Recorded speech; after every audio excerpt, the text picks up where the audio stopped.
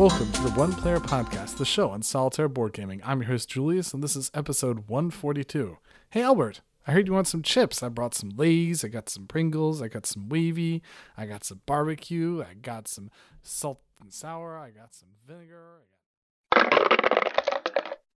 Hey, I love chips. All right, so welcome, everyone. Welcome back to episode 142. It's been a little bit of a while. Life has been crazy for us. Sorry about that, but here we are. Just a little bit crazy. Oh, has life ever been crazy? Yeah, it's been nuts. Yeah. More nuts for you than for me, but mine's been a little bit nuts too. Yeah, we've had all sorts of issues. First, we had somebody do a hit and run on my car, and then we had to go buy a new one because the insurance people totaled it, and then my wife ended up going to the ER for a pinched nerve, and wow, taking care of her and driving kids back and forth. It's been, I have not had time for a lot. Yeah, that's no fun, man. That's no fun. Hopefully life is going to calm down a little. No doubt. Yeah, I took my dog to the emergency vet last week. And then this week I found out my job ends in a couple months. So, joy. Fortunately, I got time to find something new. Hey, if anybody's looking for an Oracle programmer, let me know. So anyway, on with the show. Let's talk about some games. All right, so let's do that. I've been playing a lot of games lately. Tonight I played Escape with my son a couple times and then solo. That was fun. Escape, the Curse of the Temple. The Curse of the Temple? Yes. The crazy dice rolling stuff. Did you use any of the expansion stuff for it? So the first game we played, it had been a while, especially for my son, so we just played the base game. We lost. I don't think we even came close. And then the second game, we added the quests. So we played with the quests, and we won that. Actually, we won it surprisingly quick, because we just had some good abilities and stuff. Did we? Actually, I think we played 3 times together, and then I played a solo game. But no matter what, it went well, and it was fun. I like that game. I really enjoy it. I don't play it often, but it's just fun, and it goes fast, and it's tense. Yeah, it's a really good game. I actually have not had my copy for a while. For me, it really sort of got fired by Flatline, if you played any of that. I still haven't played any of those. Yeah, Flatline more or less fired Escape for me, because it's still pretty wild and crazy, but there's less times where you just don't remember what this particular object or item does or follow the rules. And the fact that with Flatline, there's a minute of craziness and then a minute of non-craziness, and you have a chance to calm down and chat up your strategy. I just prefer Flatline to Escape. Escape is still really good, but Flatline just sort of fired it for me. Yeah, no, I'm happy with Escape. I don't need another one. Fair enough. Yeah, what else have I played? Albert is resisting my attempts to sell him on new games. That's right. Yeah, that's because I don't have a job. I won't have a job. I can't spend the money. What I need to do is sell my games. Oh, I played a game I hadn't played in like 4 years, which is AD 30. It's a Victory Point title about Jesus on his journey to Jerusalem. And I played that last night, and that was fun. That's interesting. It's very much like a States of Siege game. They didn't market it as one, but basically that's what it is, mechanically speaking. And so that was neat. And I played 2 games. First one to relearn the rules. The second one because now I knew it. And I finished, and I thought I had done really well. And I looked at my score, and oh no, I didn't. Not even close. I've played other stuff. I'm trying to play a lot of solo games in January just so I could post a lot of stuff in the Solitaire Games on Your Table list. I think my record for 1 month is 9 games or 7 games. I'm trying to break my record. I'm trying to hit 10. Nice. Yeah, we started our Charterstone playthrough too. This is with the group. Okay. This is not the solo. Because I've been the rules basically say you can't do Charterstone 2 times at once. But yeah. They really tell you that? Not to play it twice at 2 separate games at the same time? Yeah, because it seems like the rules come out at different times, and you'll remember which rules you have in this game versus this game, or things might be different. So yeah, the recommendation, it's actually on their FAQ, is to not play 2 games at the same time. But otherwise, I was awfully tempted just to pull out. It's good. I really like it. So I was really tempted to pull out solo. How many plays into it are you now? We are 4 plays into the 12-game campaign. Okay. I do not have a recharge for it, which means that once I finish it, I'll have to probably see about getting a recharge kit to try and play it solo. So, And so you're destroying components in this. oh yes, Okay. you very much are, because the game has about half of the cards in the games have stickers on it for the various buildings, and so you'll put those cards on the main board, and then you just have, at that point in time, cards without stickers, which do have other things that they do in the game, but the stickers go out on the board, and once that's done, it's done. It's fixed. It's finished. I see. Okay. Neat. And so how much is the game and the recharge pack together? Do you know? Just curious. If you're looking at Miniature Market, it's $50 for the game and $20 for the recharge pack. Okay, so that's not too bad. So that's $70 for 24 games, plus infinite versions of whatever final board state it is that you have, that I haven't gotten that far. So I don't know what that means exactly. Interesting. Okay, yeah. So you could play it multiple times, right? Each time you buy a recharge pack, you could play through it again. No, the recharge pack lets you refresh it once. And after that, you will need to either mock up a new board, I guess, or buy another game. Oh, this is the double-sided board. Yes, it's a double-sided board. Gotcha. You use one side, buy recharge pack, and use the second side. So I don't know if they have any ideas to market, hey, here's just a board recharge pack, but I don't really know. It's definitely not an item that they have right now. Well, that is interesting. What else? I've been playing some Lord of the Rings again, which I've been enjoying that. That's really good. As a matter of fact, I mean, well, I could say it now. We're having a small giveaway this time because I played a Lord of the Rings Fellowship event in late December. You know what those are? Those are the events that Fantasy Flight holds for the different LCGs. Yeah. And you go, and everybody that participates gets a reward, right? And so the reward was a playmat, or giant mouse pad, as I call them, which is really cool, with a map of Middle Earth and a deck of cards and an alternate art hero card of Galadriel. Yeah, I think it's Galadriel. And so I played a 4-player game, and there was 3 awards to give out. So we ended up, it was me and my son and 2 other people. A friend of the show, Tim, which he's like the original listener of the show, and this other guy, Daniel. I think he listens to the show, but I'm not really sure. So if you do, hey Daniel, and hey Tim. So anyway, we played the game. At the end, each of us, well, my son and I shared our mouse pad, and they each got a mouse pad, and then we did the same thing with the cards. And they both said, we don't really play this game, so we don't want the cards. So they gave me all the extra decks. So I've got 2 decks of cards to give out. Nice. So anybody that wants them, this is the, I think it's called Assault on Dol Guldur. And you're going to get that and the Galadriel variant hero. Send me an email and just tell me what's your favorite combination of heroes to play or something like that, and I'll pick some winners if anybody wants them. And I'll send them out to you free of charge. And when are you closing that? You have until about February 6th, and then I'll draw a winner after that. Or winners, because I got 2 sets to give out. I'll have Lord of the Rings. Otherwise, I'd be much more interested. But hey, if you got anything from the Arkham Horror Invocation event, I'll take that. Oh, no. Is there an event for that at the stores now? There is. There's an Invocation event where you get a promo investigator and a playmat.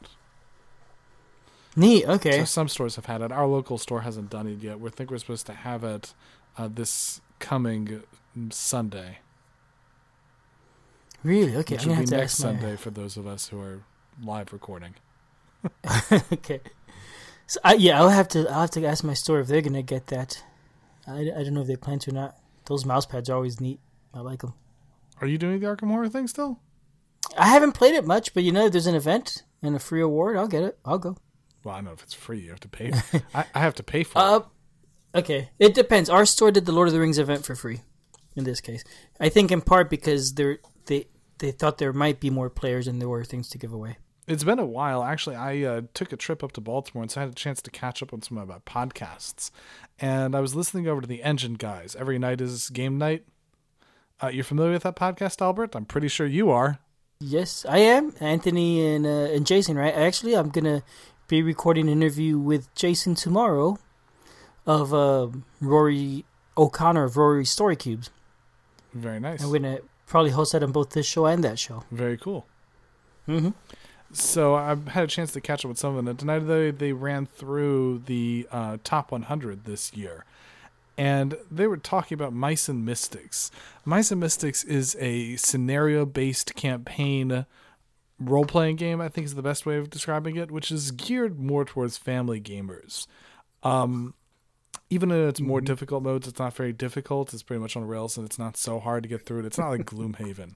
But it's a fun little adventure. Go through it. You control mice, humans turned into mice who are having an adventure to try and defeat the evil queen. And you roll dice to try and do hits and things like that. And you have abilities. Pretty standard role-playing games fare. And at one point in time, they're like, why would people want to play Mice and Mystics on the solo game? I'm formally declaring Blood Feud. What do you mean, why would people want to play Mice and Mystics? What is this? Not every game. It's a fun game, and not every game we're playing for the challenge. Some of this is really just for the experience. Like, if you pull up, let's talk about a Zelda game, you're going to get through the game. It's not a super huge challenge. In fact, some of the more recent ones, they get easier as you start to fail more. But those are designed to get you through the whole thing. The point is to play through it and have fun playing through it. It's not always supposed to be that there's a challenge. Granted, there are often games that I like that have a challenge, but there are sometimes where I just want to play through a game and have the experience of playing through it and enjoy going through the scenario. That's one reason why Mice and Mystics is a good game. It's a well-designed game, good mechanics, good story. The game's art and components look really nice. I'm saying things that we discussed in our review before, but it's a really good game. There's a very good reason why it's on there. And even though it's on rails, even though it's designed for you to win, there's a serious place for it. And if you haven't tried Mice and Mystics, I definitely recommend trying it. It's a lot of fun to go through. It's a fun story. It's a neat game. So, you've heard it here. They were wrong. I declare Blood Feud upon the engine, people. All right. This won't go live until after the recording, right? That I have with Jason tomorrow. Good. All right. Okay. There we go. Blood Feud declared. Fortunately, we don't live in the same city. I bruise easy. So yeah, definitely had a chance to catch up on some podcasts, but I think we've also had some chance to catch up on some news, and I believe you brought in some interesting stuff. I brought in a couple news, not a lot. Van Ryder Games just this last week announced 2 new releases coming on Kickstarter. The first one, I believe it's coming out in February, maybe March, I'm pretty sure it's February, mid-February, is a game called The Big Score. It's a game for 1 to 6 players. It's played in 2 acts. The first act has deck building, and you're trying to build up a nice little deck. And then you play a second act, which is a little bit of a push your luck, in which you're now doing a heist, trying to break into a bank, I think, and steal some loot. And so this is a game where you keep drawing loot counters, trying to get the treasure, trying to get the right treasure. And sooner or later, the cops are going to show up. And so your choice is, do I keep looking for loot, or do I get out before the police show up? Because once the police show up, I think if you're still in there, everything you got, they could take from you. So you would basically lose. Sounds like a neat game. It actually reminds me of a game I played in the past called Infiltration from Fantasy Flight Games. They no longer publish it, but it was part of their it's part of their Android universe. I think that's what it's called. And it's the same sort of thing. You break into a building to steal some data, and your goal is to get as much data and get out before the security shows up. Fun game. And if that was fun, I imagine this will be also very fun. It sounded very similar. And so again, this will be Kickstarter in February.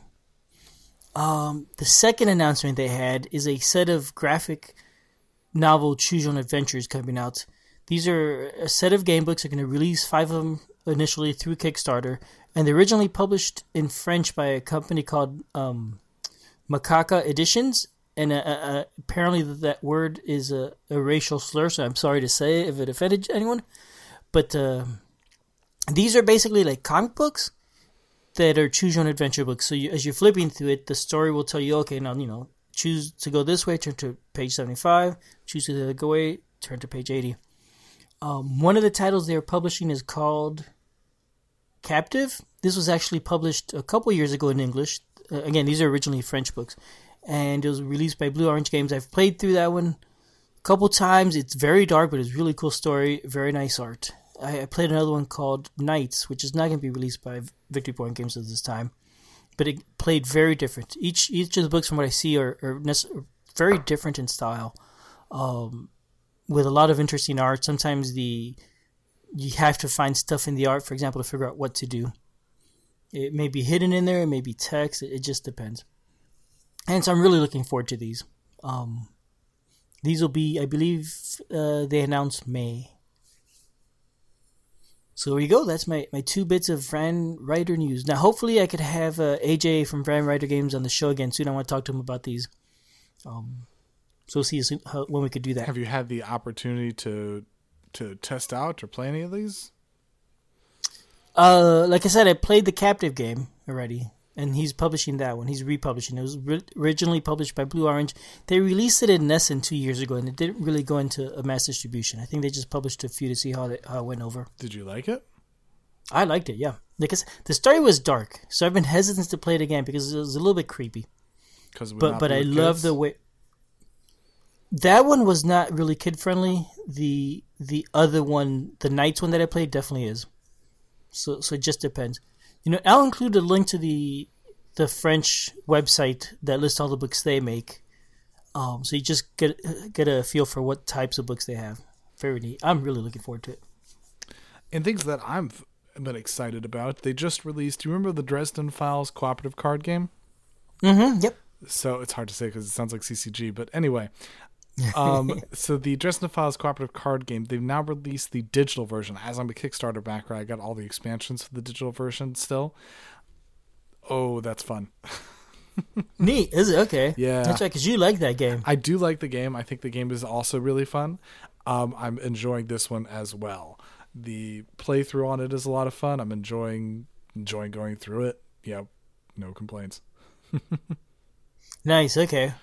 So cool. It's an excellent implementation, has a nice tutorial version, has interesting music. They actually have a piece of music for each of the different books.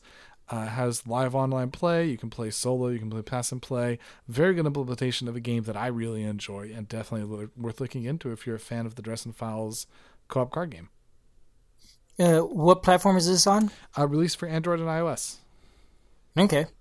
Nice. Do you know if it's a free app or what? It is not a free app. I think it's $6.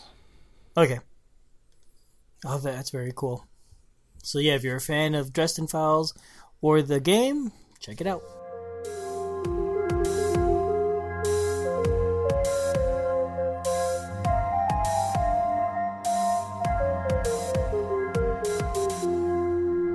Alrighty, so today, in case you didn't pick it up from our intro, we're going to be reviewing 2 Chip Theory games. We're going to be reviewing Too Many Bones and Triplock, their 2 most recently released games.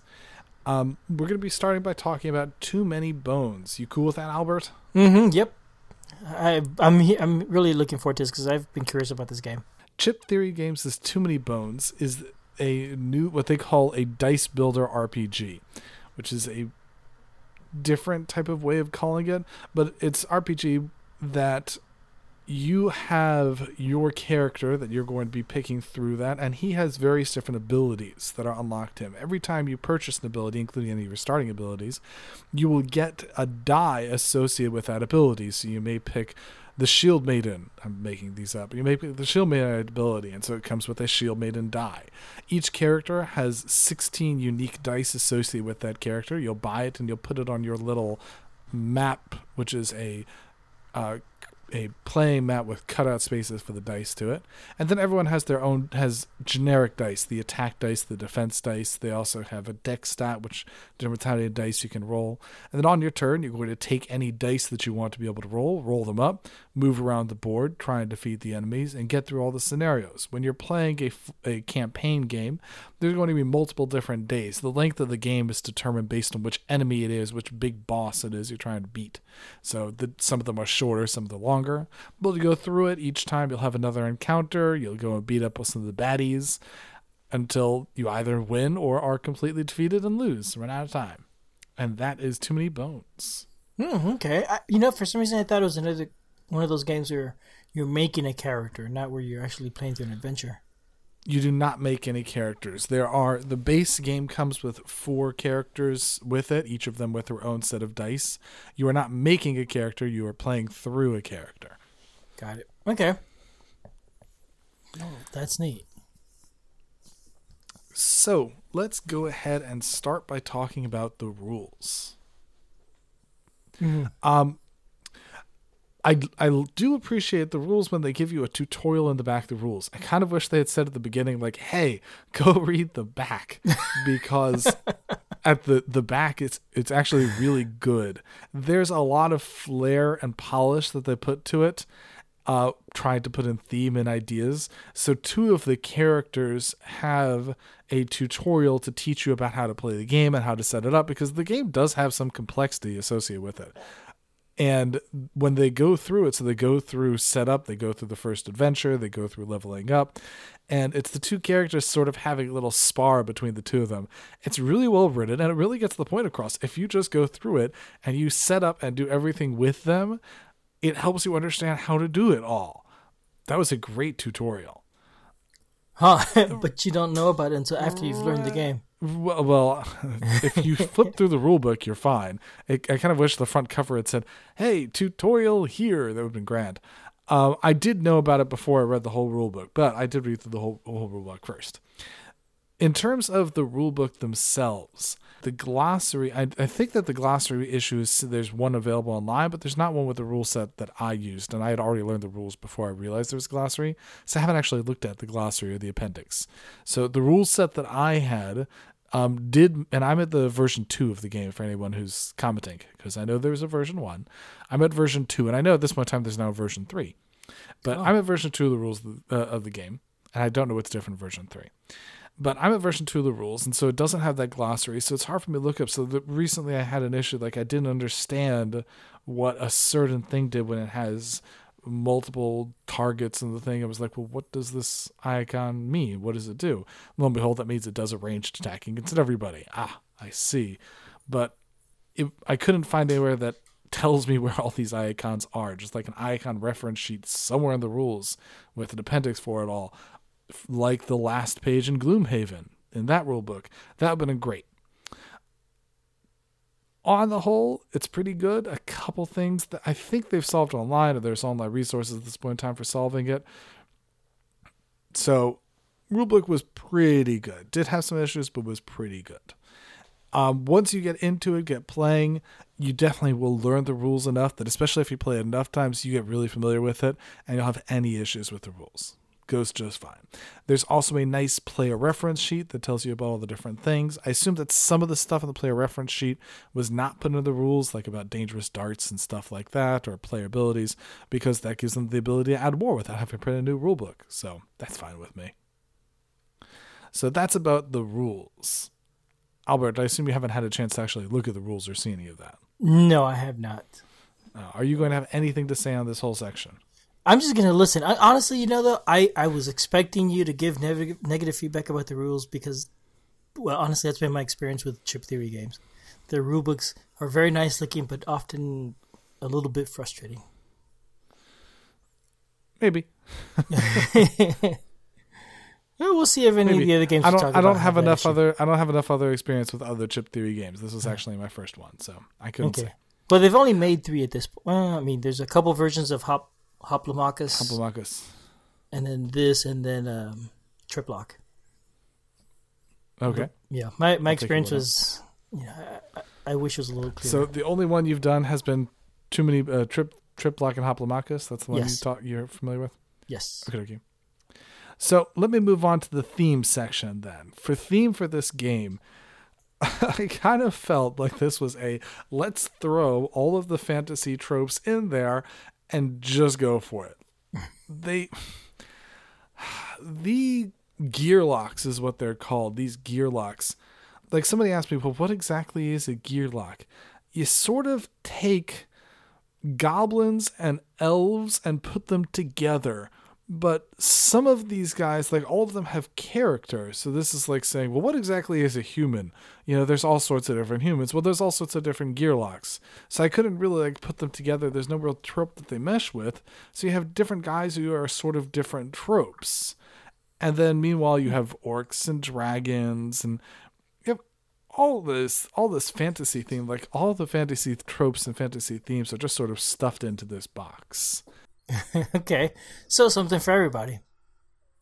Well, I don't know if you're necessarily saying something for everybody, but it does mean that the idea of a Gearlock, this race that you pulled together, I have a lot of difficulty really defining them as anything other than they just are what they are, other than, make sure that they have long ears when you put them in the art. Like, what are these guys?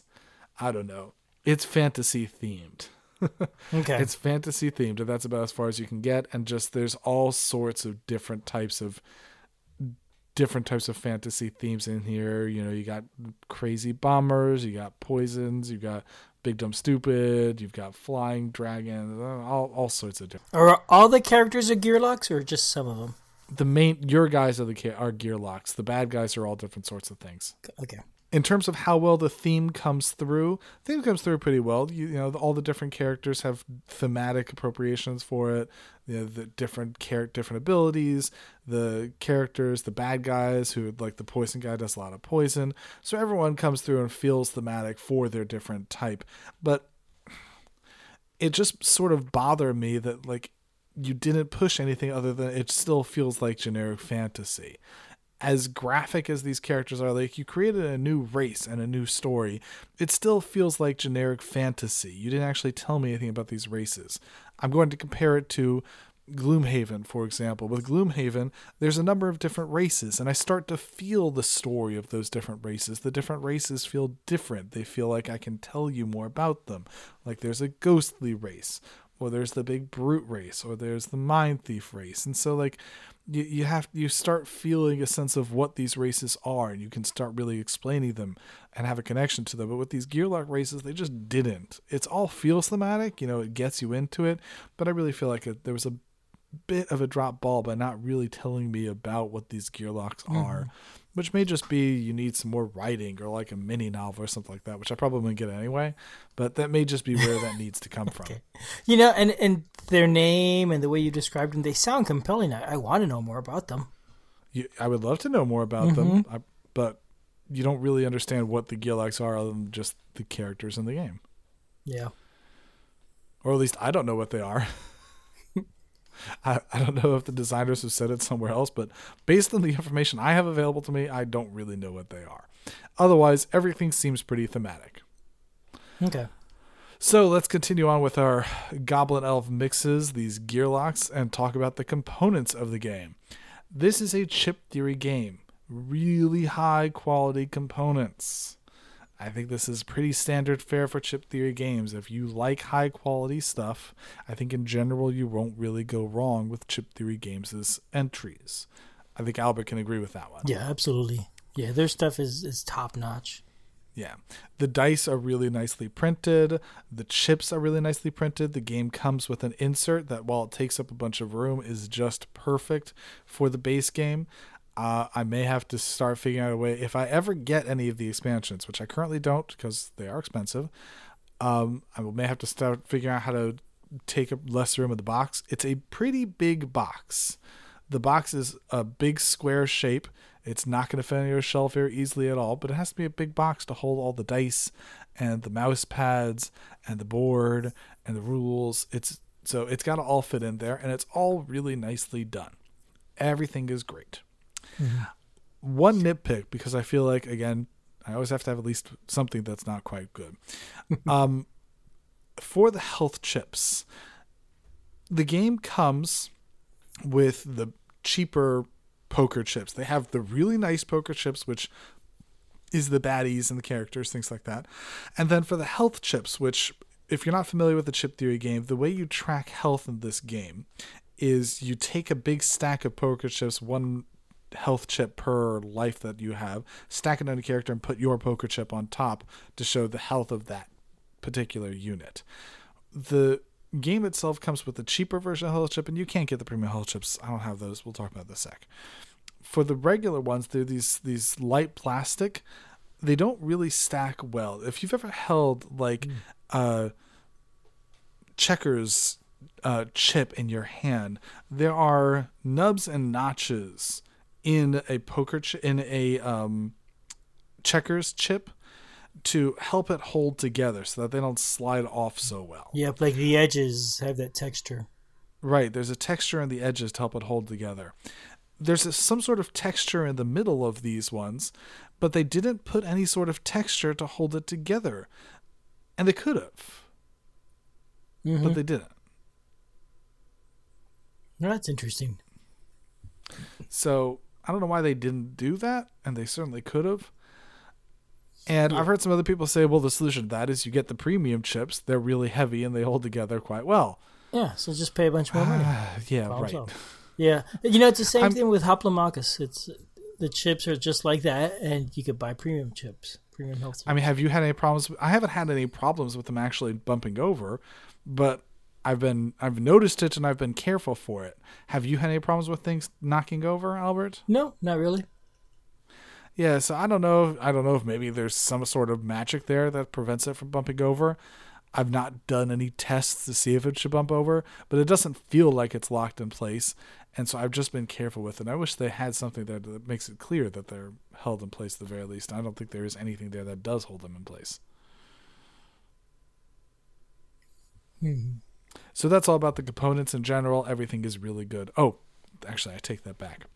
One other thing that I'm going to debate about, and I think this is going to be similar to debates about the tokens in Victory Point games. Too Many Bones comes with the new plastic cards. They're waterproof cards that you could theoretically send these cards to the wash and no issues about it. They're completely they're PVC cards. There are a lot of people who think that's awesome. I am not one of those people.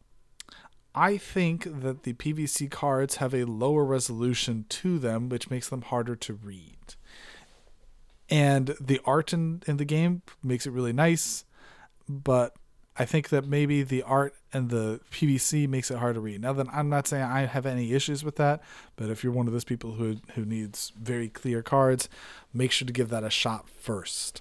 And I would have preferred standard playing cards to the PVC cards. And that's just my opinion. And there are definitely other people out there who think that these are the greatest things since sliced bread or heat printed dice. No idea which. But, that's certainly my opinion and my preference. It's not at all enough of a deal breaker because the game is still really good and the components are still really good and there's a lot of people who like it. But that is certainly my opinion. And with having said that caveat enough times, I'm now going to move on. Okay. So again, about the components, just in general, they're all really good. I mean, they look really nice when you look at the pictures. All right, going on to the gameplay of it, this is probably going to be the largest section here. The gameplay is really good. We'll do that. It's very tactical. They use a battle map, which they have. It's a 4x4 grid to sort of abstract away location for the game. You have short range and long range, and you're always one of the two.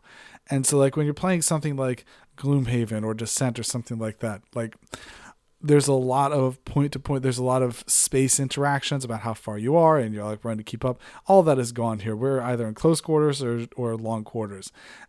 Almost reminds me of sort of like a Warhammer Quest adventure card game type thing, where you're either there or you're not. And I kind of like that. That's actually fun. That's really good. I like that they've abstracted it all away because you still have a lot of tactical decisions, but it's taking those tactical decisions and sort of reducing them down to the actual decision points rather than making them mess around with like board states and tiles and locations and things like that. You just make it all tactical. I like that. It also means that every scenario, it's easily understood between the various different scenarios without having to include even more components for a whole bunch of tiles and things like that. That's good. I really like that battle map. Fun way of making good tactics.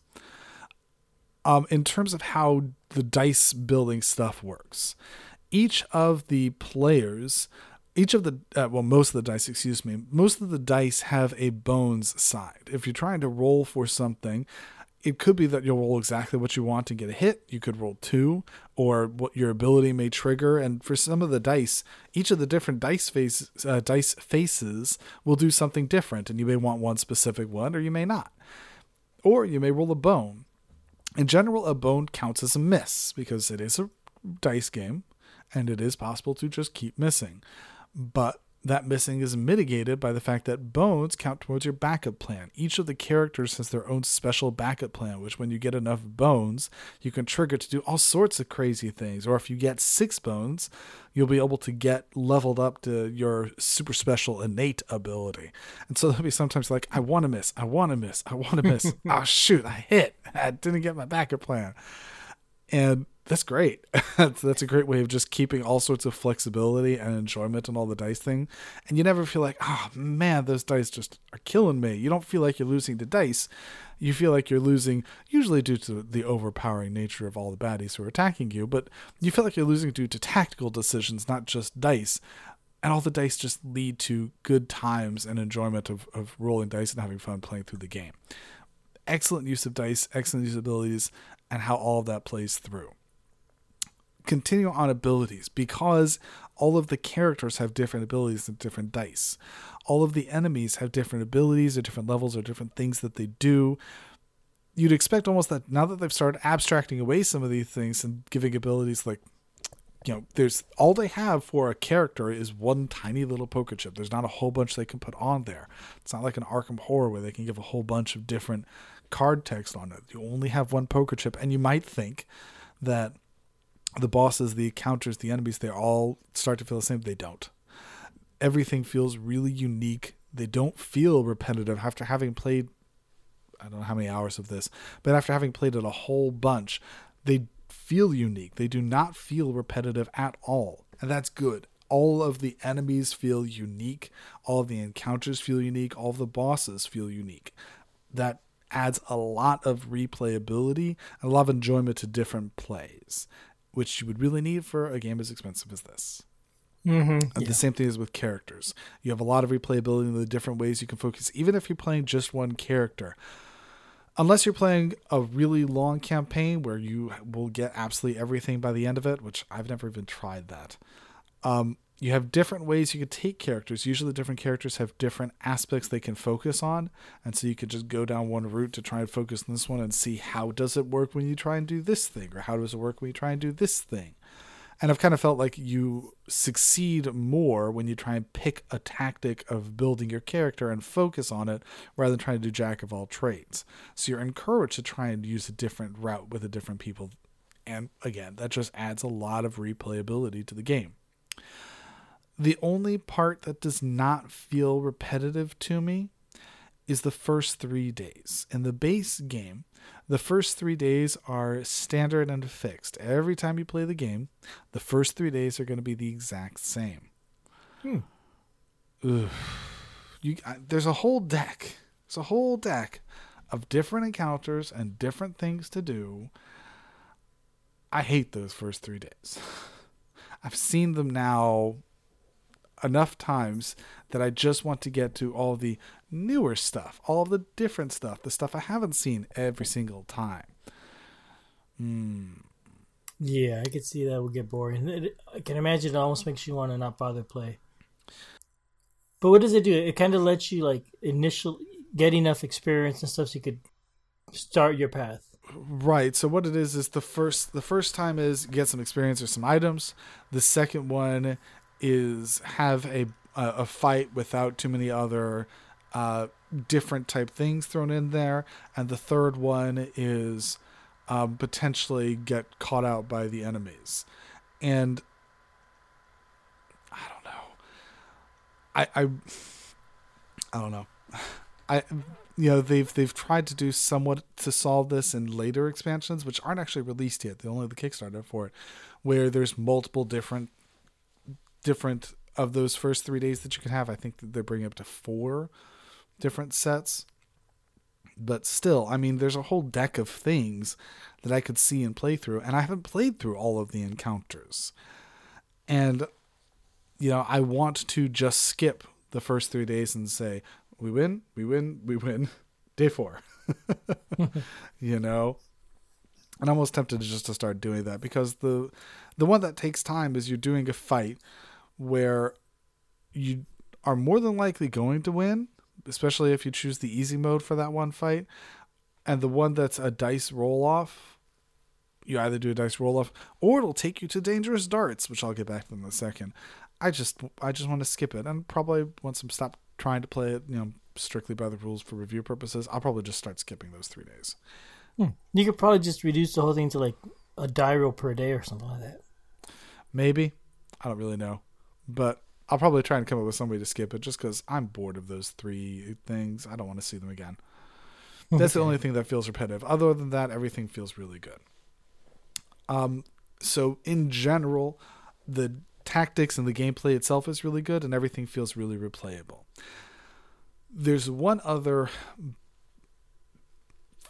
thing I just hate, and that is dangerous darts. One of those first 3 days may have you encounter the Mjolnir traders, who later on may pop up at random if you choose to encounter them. If you don't encounter them, you may randomly have a very difficult boss fight encounter.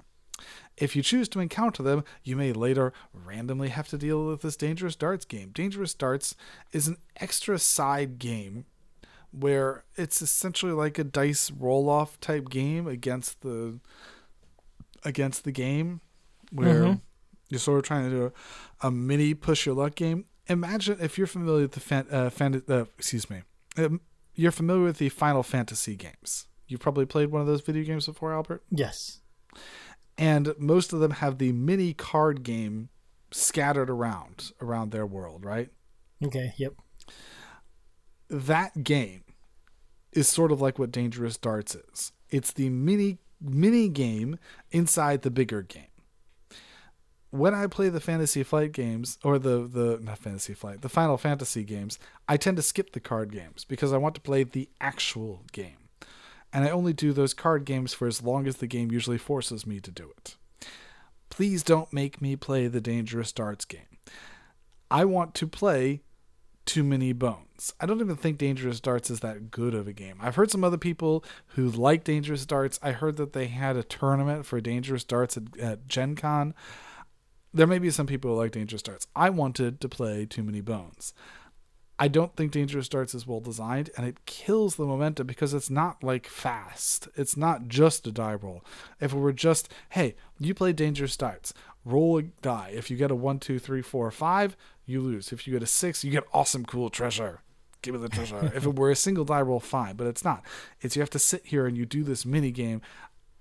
Go away, Dangerous Darts. So you're not a fan. Once again, I may just house rule to say, oh, Dangerous Darts, I win, because I don't want to. Yeah. Okay. So that's Dangerous Darts. I mean, as a contrast, there's the lock-picking minigame, which you may at one point in time find Trove Treasure, which is awesome, cooler purple treasure, that at the end of a scenario, if you want, you can try and take some time. There's no reason not to. You can take some time and roll some dice and try and pick some locks. It is a very simple game, doesn't take very long, and it gives you some cool treasure. This seems like a lot more fun because it doesn't feel like it's killing the momentum of the game to me. So I'm okay with the lock-picking game in comparison to the Dangerous Darts game, which it's a separate encounter. It advances my day track to have to go through with it. I may not come out with anything. And advancing your day counter means that the enemies you face next time are going to be harder. So, okay. It sounds like there's at least a lot of variety in how you get to play. There is a lot of variety. There's a lot of replayability. There's a lot of different encounters. And the encounters are not just straight up, oh, you have a bad guy, fight them. No, like sometimes they're like, you're all in one line. Or choose if you want to be poisoned or take out this campaign, or everyone's in this unique way of doing it. Or you have some other guys who are shooting at you. And now they're coming out with the expansion that you have boats and rivers and all sorts of different things. You wouldn't expect that from a abstracted map that you'd be able to get so much different replayability, but they really have. And the game itself plays really well. So setting aside Dangerous Darts, setting aside the first 3 days, big thumbs up for the gameplay. I really like the gameplay. It's a lot of fun. A lot of fun. And using the bones, even sometimes like you're looking for bones. It's a lot of fun. I really like the gameplay. Nice. So, okay. That's the summary for that. Talking next thing about solo. When you're playing solo, you can either play with a single gear lock or you can play multi-handed. My preference is to play two-handed, but I've played one before as well. One is easier to understand. Each of the different gear locks each of the different gear locks are different. Good job. Each of the different gear locks are different because they have different abilities, different dice. And they actually come, I meant to mention this before, each of the different gear locks come with this little player card reference sheet that gives recommendations for what you should do if you're learning about the character or what you should level up. And that's great because when you play with a new character, like, here's recommendations for what you should level up. You don't have to learn all 16 of your dice and all of the different dice faces, all things to do. Here's just some recommendations and ideas. Just pick these, play through, and see how it goes. It's interesting because they give two recommendations. There's one for stats and one for abilities, and then I'll tell you, like which one should I do? Should I get more stats or more abilities? And usually I say just alternate between the two. So those player sheets are really good, and I meant to mention that back when we were talking about the rules. But as I'm saying now, it's solo. If you want, you can play multi-handed. The only problem is that you may have to be like, I now have 3 reference sheets. I have a game reference sheet, a reference sheet for my right hand, a reference sheet for my left hand. If I'm playing with all 4 characters, my right hand and my left hand, I'm going to have 5 different reference sheets and a whole ton of stuff to try and keep track of. And that would probably be really difficult for me. Yeah. I wouldn't want to do that. But I do like playing two-handed because I like having everything mess off between it. When you're playing one-handed entirely, you actually have a whole different set of solo encounters. And that's fun because then you have new stuff to see. More cards. But the solo encounters work perfectly well. It's similar levels of challenge, I think. Okay. I don't know. But does it feel differently or just it doesn't feel different. It feels a different type of challenge because when you're playing with 4 players, you're going to be fighting harder difficulty people. When you're playing with 1, it's easier. I've heard some fights online about people who are saying, well, 1 is harder than 4, or 2 is harder than 4, or 4 is harder than 2, because with 4, you'll get the super hard dragons that come out, but with 2, it's easier because then you never see the super hard dragons, or some people say with 2, it's harder because you may get some really hard thing and you're not set up to diversify out and get it. Or I've seen people who argue about which one is harder. I think I've had similar levels of, personally, I've seen similar levels of success with both. I've seen similar levels of challenge with both. I like playing it just as much at 2 as at 4. So if it's harder at one of the other, it's enough that I don't really notice it. And I think that they're the same level. That's just my opinion. Okay. And I especially don't think there's a difference between 1 and 2 in terms of difficulty level. I think those are very similar as well. So that's all about solo. I think we mentioned the expansions in here. I don't think they have expansions which are just more characters and more things. Characters come in the base set? 4. And if you add more characters, does that mean you could have more players? Is it really, you really only do 4 no matter what? Maybe you could. I think that would probably be ridiculous if you tried. Okay. I don't know if you can or not. I don't know if the rules specifically say not to. I don't have any of the expansions, so I don't think it would ever come up. I don't really know. Not really know. That's not something I've ever considered. So yeah, but there's expansion content. Yep. And there's also that new expansion. Is it an expansion or a standalone expansion coming out? There's a standalone expansion for Too Many Bones coming out. Yes. Okay. Undertow. Right, which if you're looking for a smaller, less expensive box, you can go with Undertow, but Undertow is not actually out yet. Undertow is they ran it as Kickstarter. This one comes with enough for 2 players. Undertow comes out with enough for 2 players. This one comes out with enough for 4 players. So there's more content in this one than in Undertow, but similarly, Undertow is less expensive. Mm-hmm. This one, the main box, which is up to their 3rd edition, is $125 for it, and you can only get it from Chip Theory Games. So you're not going to be able to find like cheaper on any major market or anything like that. You can only get it from Chip Theory Games because that's how it is that they sell it. the components that you get in there, that's okay. It's certainly on the more expensive side to it. Yeah. But it's because of the quality of the components. But it's because of the quality of the components. Really they have a lot of interesting and good stuff in there. And if you think, I would say, if you think you're going to be interested in the Undertow, you probably want to go ahead and order it now. They have a late pledge thing going on. The price is going to go up by $10 once they close the late pledges. Yeah, so right now it's $75 for it. Next, it's going to be $85 tomorrow. It's going to be $85, not tomorrow. It's going to be $85 whenever it closes. I have no idea when that's going to be. Tomorrow. So hurry, right now, buy it. Not quite. But yeah, so that sounds interesting. It does sound like a neat game. How long does it last, the game? So speaking of how long it lasts, it can last forever. I think they range... Theoretically, it can be a 5-hour game. Theoretically, it can be a 1-hour game. In general, it's like 2.5 hours for me, and that's on the more medium, the more medium characters. I've never played one of the ones that is rated at a 4-hour game. There's no way of doing any sort of stop between them. You can't pause in the middle without like doing some sort of package solution. I actually have posted to BGG.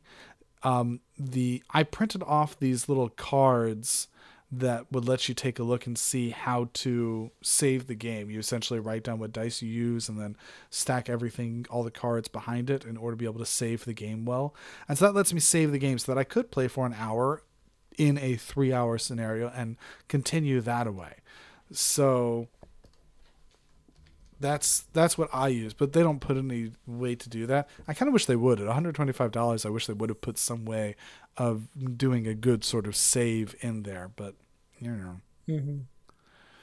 But yeah, it can take a really long time, and that's why I wish there was a better save solution.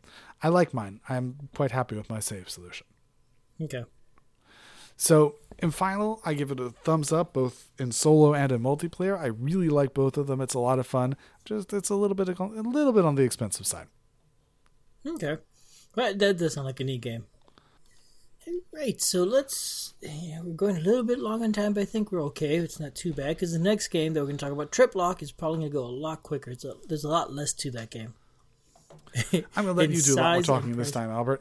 Okay. All right. So let's talk about Trip Lock. Same publisher, same designers, I guess. I believe that it's two brothers or something. I think they designed their own games, if I remember correctly. No, so I don't know their names. This game, it's a steampunk game about lockpicking. It's sort of a weird, unique theme, and it works fine. And the gameplay's a little bit abstract. The rules. Let's talk about the rules. I kind of already hinted at it. I was not too thrilled by the rule book. It's a nice looking rule book. It's well laid out and all that, but I find it kind of hard to find information in there, and it's a little bit unclear sometimes. I kind of wish I had a table of contents or an index, and I don't think it's. I mean, it is all in there, but it's not clear, and sometimes you need to refer to the reference sheet and whatnot, figure it out. Fortunately, it is not a big game. So you're not going to spend hours and hours. And it's only like I think 8-page rulebook, and it's a small rulebook.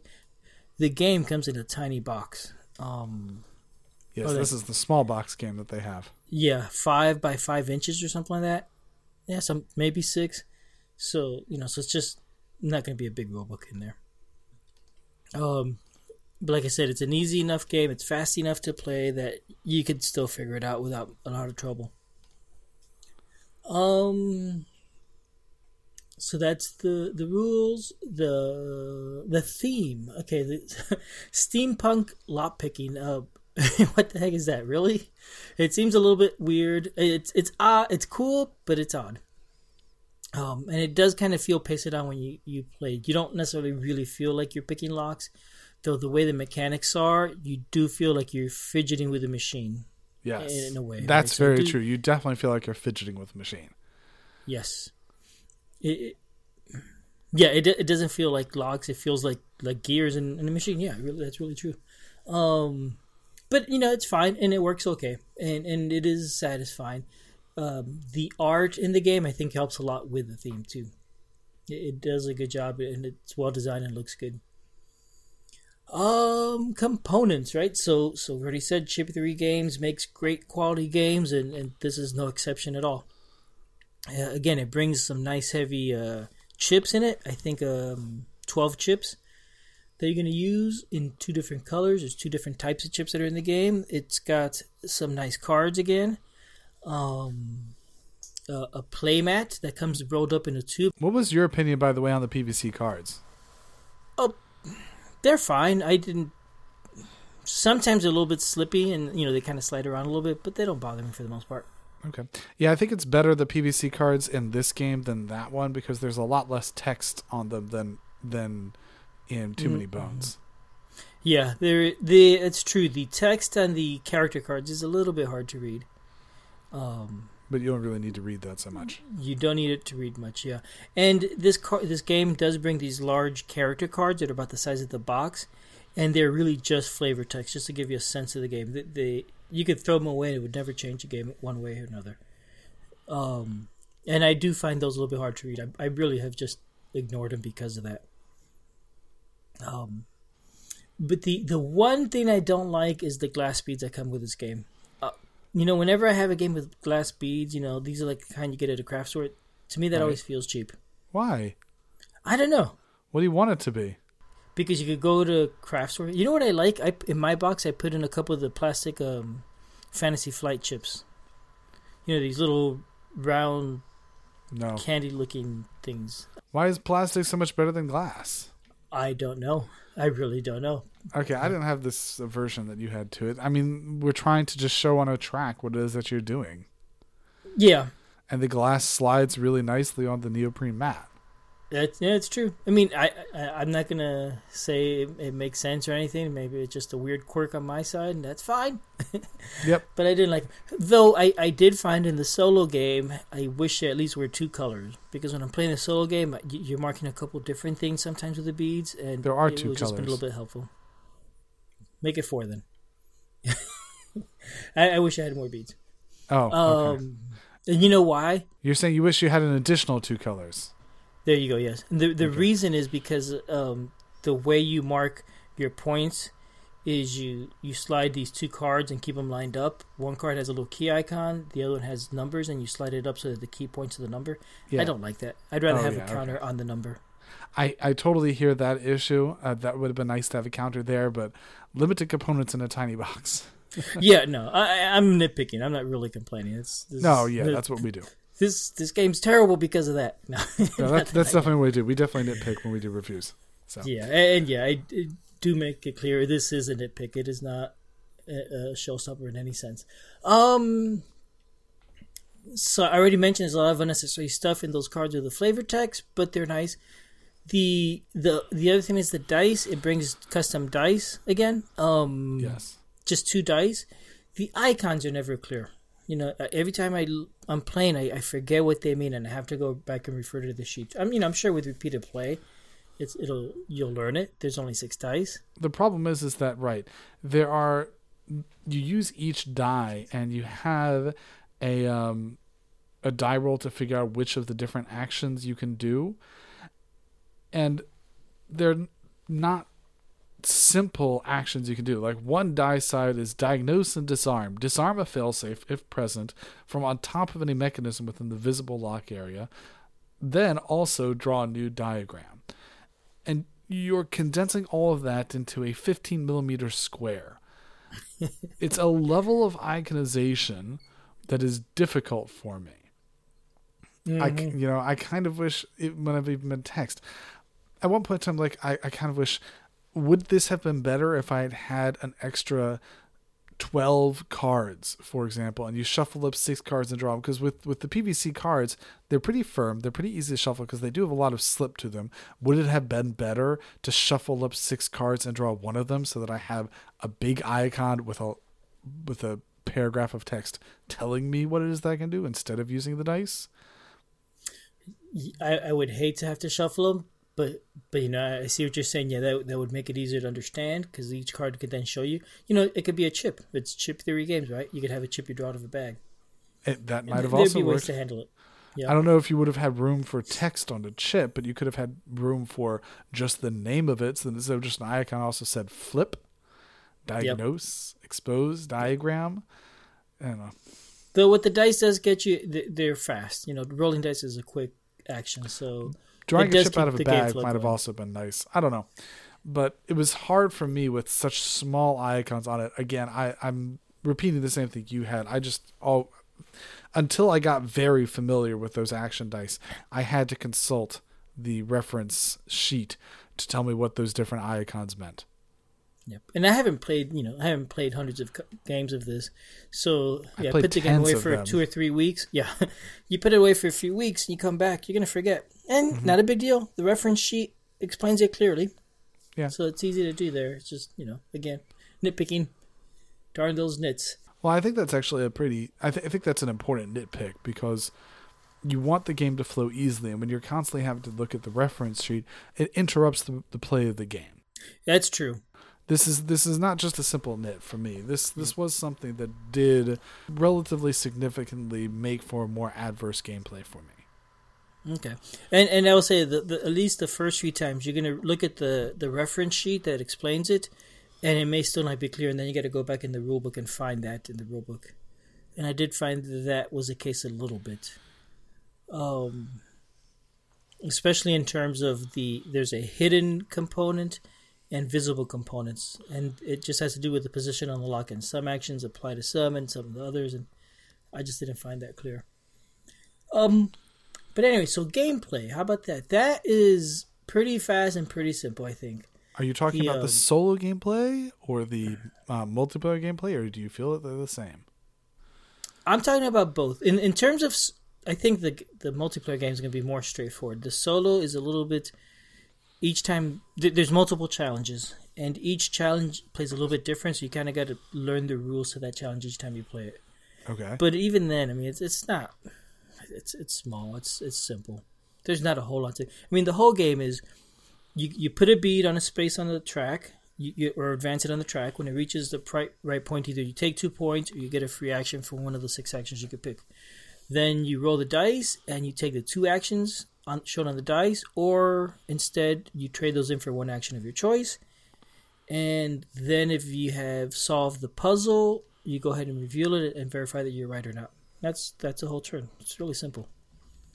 Right, so the solo game is just going to either change that around a little bit or have other stuff happen during the AI's turn.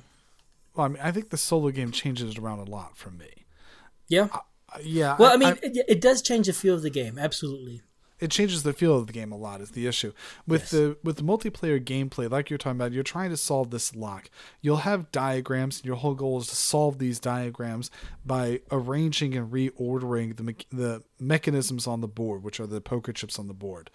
And for probably the first half of the game, those mechanisms will be hidden. There'll be a poker chip sandwich, essentially, so that the one in the middle is the one that you're trying to order up. Make it a certain order, but it's going to be sandwiched by 2 other poker chips. But over the course of the game, the 2 sides of the sandwich are going to be removed so that the mechanisms will be completely visible. You'll know exactly what they are, and you'll have to keep remembering what they are, which one time it's just a matter of being efficient and trying to do it faster than the other player. It's no longer a memory test. When you're playing a single-player game, there have been mechanics that continue to recover mechanisms so that you have to keep remembering what it is that you're doing. If you play that you don't have to strictly remember it, you're allowed to peek at any point in time if you want to cheat like that. That is cheating. That is cheating. Yeah, the game is meant to tax your memory. If you decide, I don't feel like taxing my memory, I'm going to play a game where I have perfect memory, so if I've ever seen it, I'm allowed to look, and who knows what. If you start playing that way, it gets really easy. The point of the game is to make it a difficult memory task to remember and plan while still remembering where everything is. And I've been tripped up a bunch on that. When you're playing solo, when you're playing multiplayer, very quickly that memory task starts to reduce down, and you don't have to task your memory nearly as much. You just have to be efficient. Yep, it becomes a race game. It becomes a race game. Which means that for me, the feel of the solo and the multiplayer game, they feel so dynamically different. And I'll tell you, I got this primarily for the solo game. is what I got it for. When I got the Kickstarter for it, I got it for the solo game, and that was what interested me. Mm-hmm. And the now, solo do you feels like so the different. multiplayer game in this? Or Not so much. not so much. Okay. Not so much. I mean, yeah, this I will find I really get enjoyed back it a to in lot. our final, I think, is when we get back to that. Yeah. Okay. But I agree with everything you've been saying about the gameplay. I think it's a multiplayer race, the solitaire game. It becomes a memory puzzle that's strategic and it is challenging. Absolutely. It's challenging. It certainly is challenging. I like the memory aspect of it. It just feels very different than the solo game, which we usually pan games for. Like if you have a multiplayer game with the solo component and the solo component plays entirely different than the multiplayer, we normally pan on it. We say, hey, this is not what it feels like. Now, I don't. You do. Oh, I don't mind if they feel different as long as it still feels good. Okay, well, I normally pan on it because I usually don't like that because I don't like having two different games, especially when there's the risk that I'm not going to like one of them, which is more what happened here.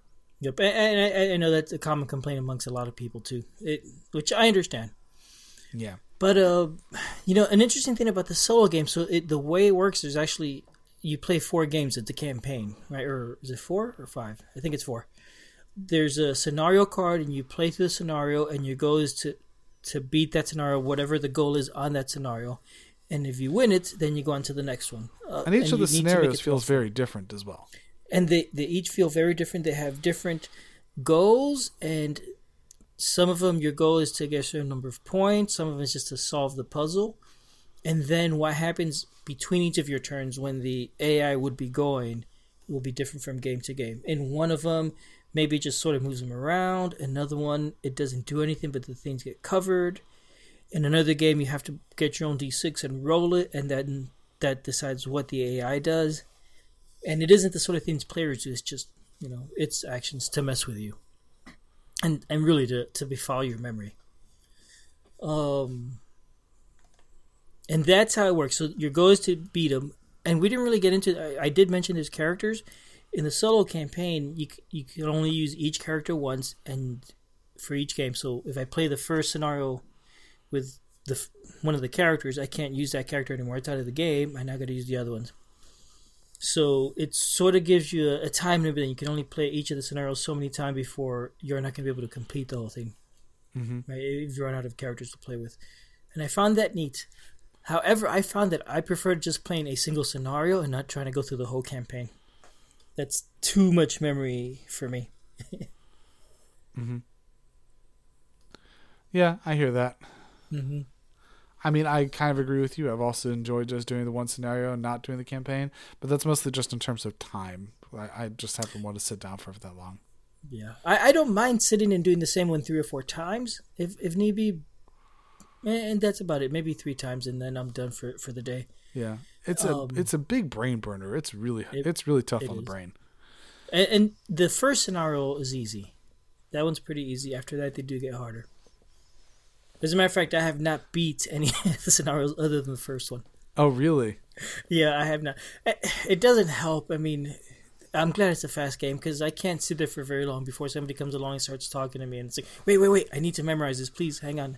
And then, kids just keep talking, or the dogs begging me to let her out, or, Yes, I have the ability to play this in the middle challenge. of the night when nobody else is around, and yeah, that's much nicer. Much nicer. So, yeah. So we've talked about the gameplay, the solo game. Is there anything else you want to say about the solo game? Once again, let's just talk about price, because, again, this is available only from Chip Theory Games. Yes.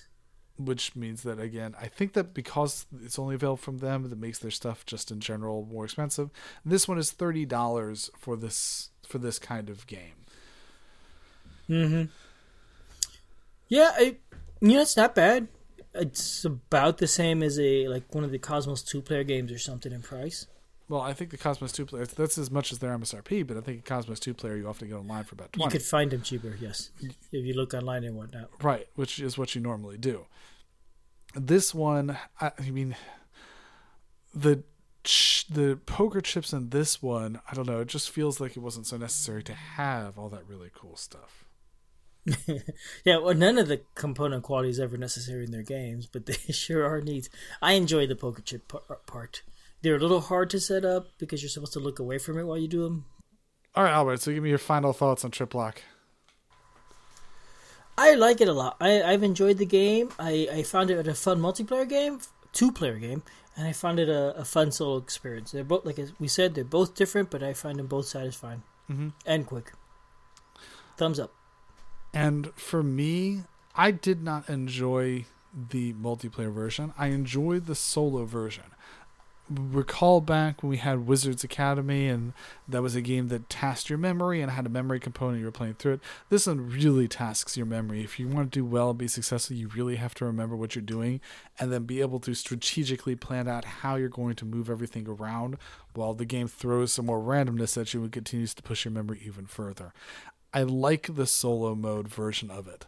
I don't so much like the multiplayer mode because there's better race games. There's better race games for value. There's better race games for gameplay mechanics. And this wasn't my favorite type of race type game. Once you start removing the memory aspect, it doesn't feel like the Triplock I wanted. And that just disappoints me. So I did not so much enjoy the multiplayer mode. And the solo mode is really hard. This is a very hard game. So I'm going to give it a neutral. I'm not going to give it quite a thumbs up. I'm only going to give it a neutral. Okay, fair enough. All right, the one more thing I did want to mention about the game, there are a couple expansions. Do you have any of the expansions for the game, or just the base When game? I backed on Kickstarter, I did get the expansions, but I haven't actually opened up the later expansions. All of them, okay. I haven't opened up any of the expansions. Okay, yeah, it's possible that I'm not going to be holding on to them either, in all honesty. Gotcha, yeah. I got the first one only. I decided not to back all of them. They're about $10 each. And what it adds is another puzzle to work through, another 5 challenges in the story. And it brings also another character that you could use. The characters tend not to be very solo-friendly. The challenges are specifically for solo. So it's a little weird of a juxtaposition there. But, I don't know how much value they add. I haven't played through it tons, really, through those expansions to have a sense of it, but I get the feeling it's just more ways to tax your memory, just different ways to do the same puzzles. So, I don't know. I mean, I think the base game will be plenty fine for a while, and at some point you may get bored of it. Then you could buy an expansion. So, yeah, there we go. All right, this one's gone a little bit long again. Surprise, surprise. So we should probably just let you guys go here. All right, everybody. Thanks so much for hanging out with us. Have a good week. Yep. All right. Bye-bye, all. Thanks for listening. We love feedback, so we love hearing from you. You can reach me at julius@oneplayerpodcast.com or JLBird on BGG, and Albert can be reached at albert@oneplayerpodcast.com or Fractalud on BGG. Our website is oneplayerpodcast.com with the number 1, and we're also on Twitter at oneplayerpodcast. The intro music is copyright Angus, can be found at jamendo.com. The transition music is copyright by Dan Elduce Pancaldi, whose page is at donpancaldi.com. The One Player Podcast is protected under a Creative Commons share-alike license. Thanks for listening.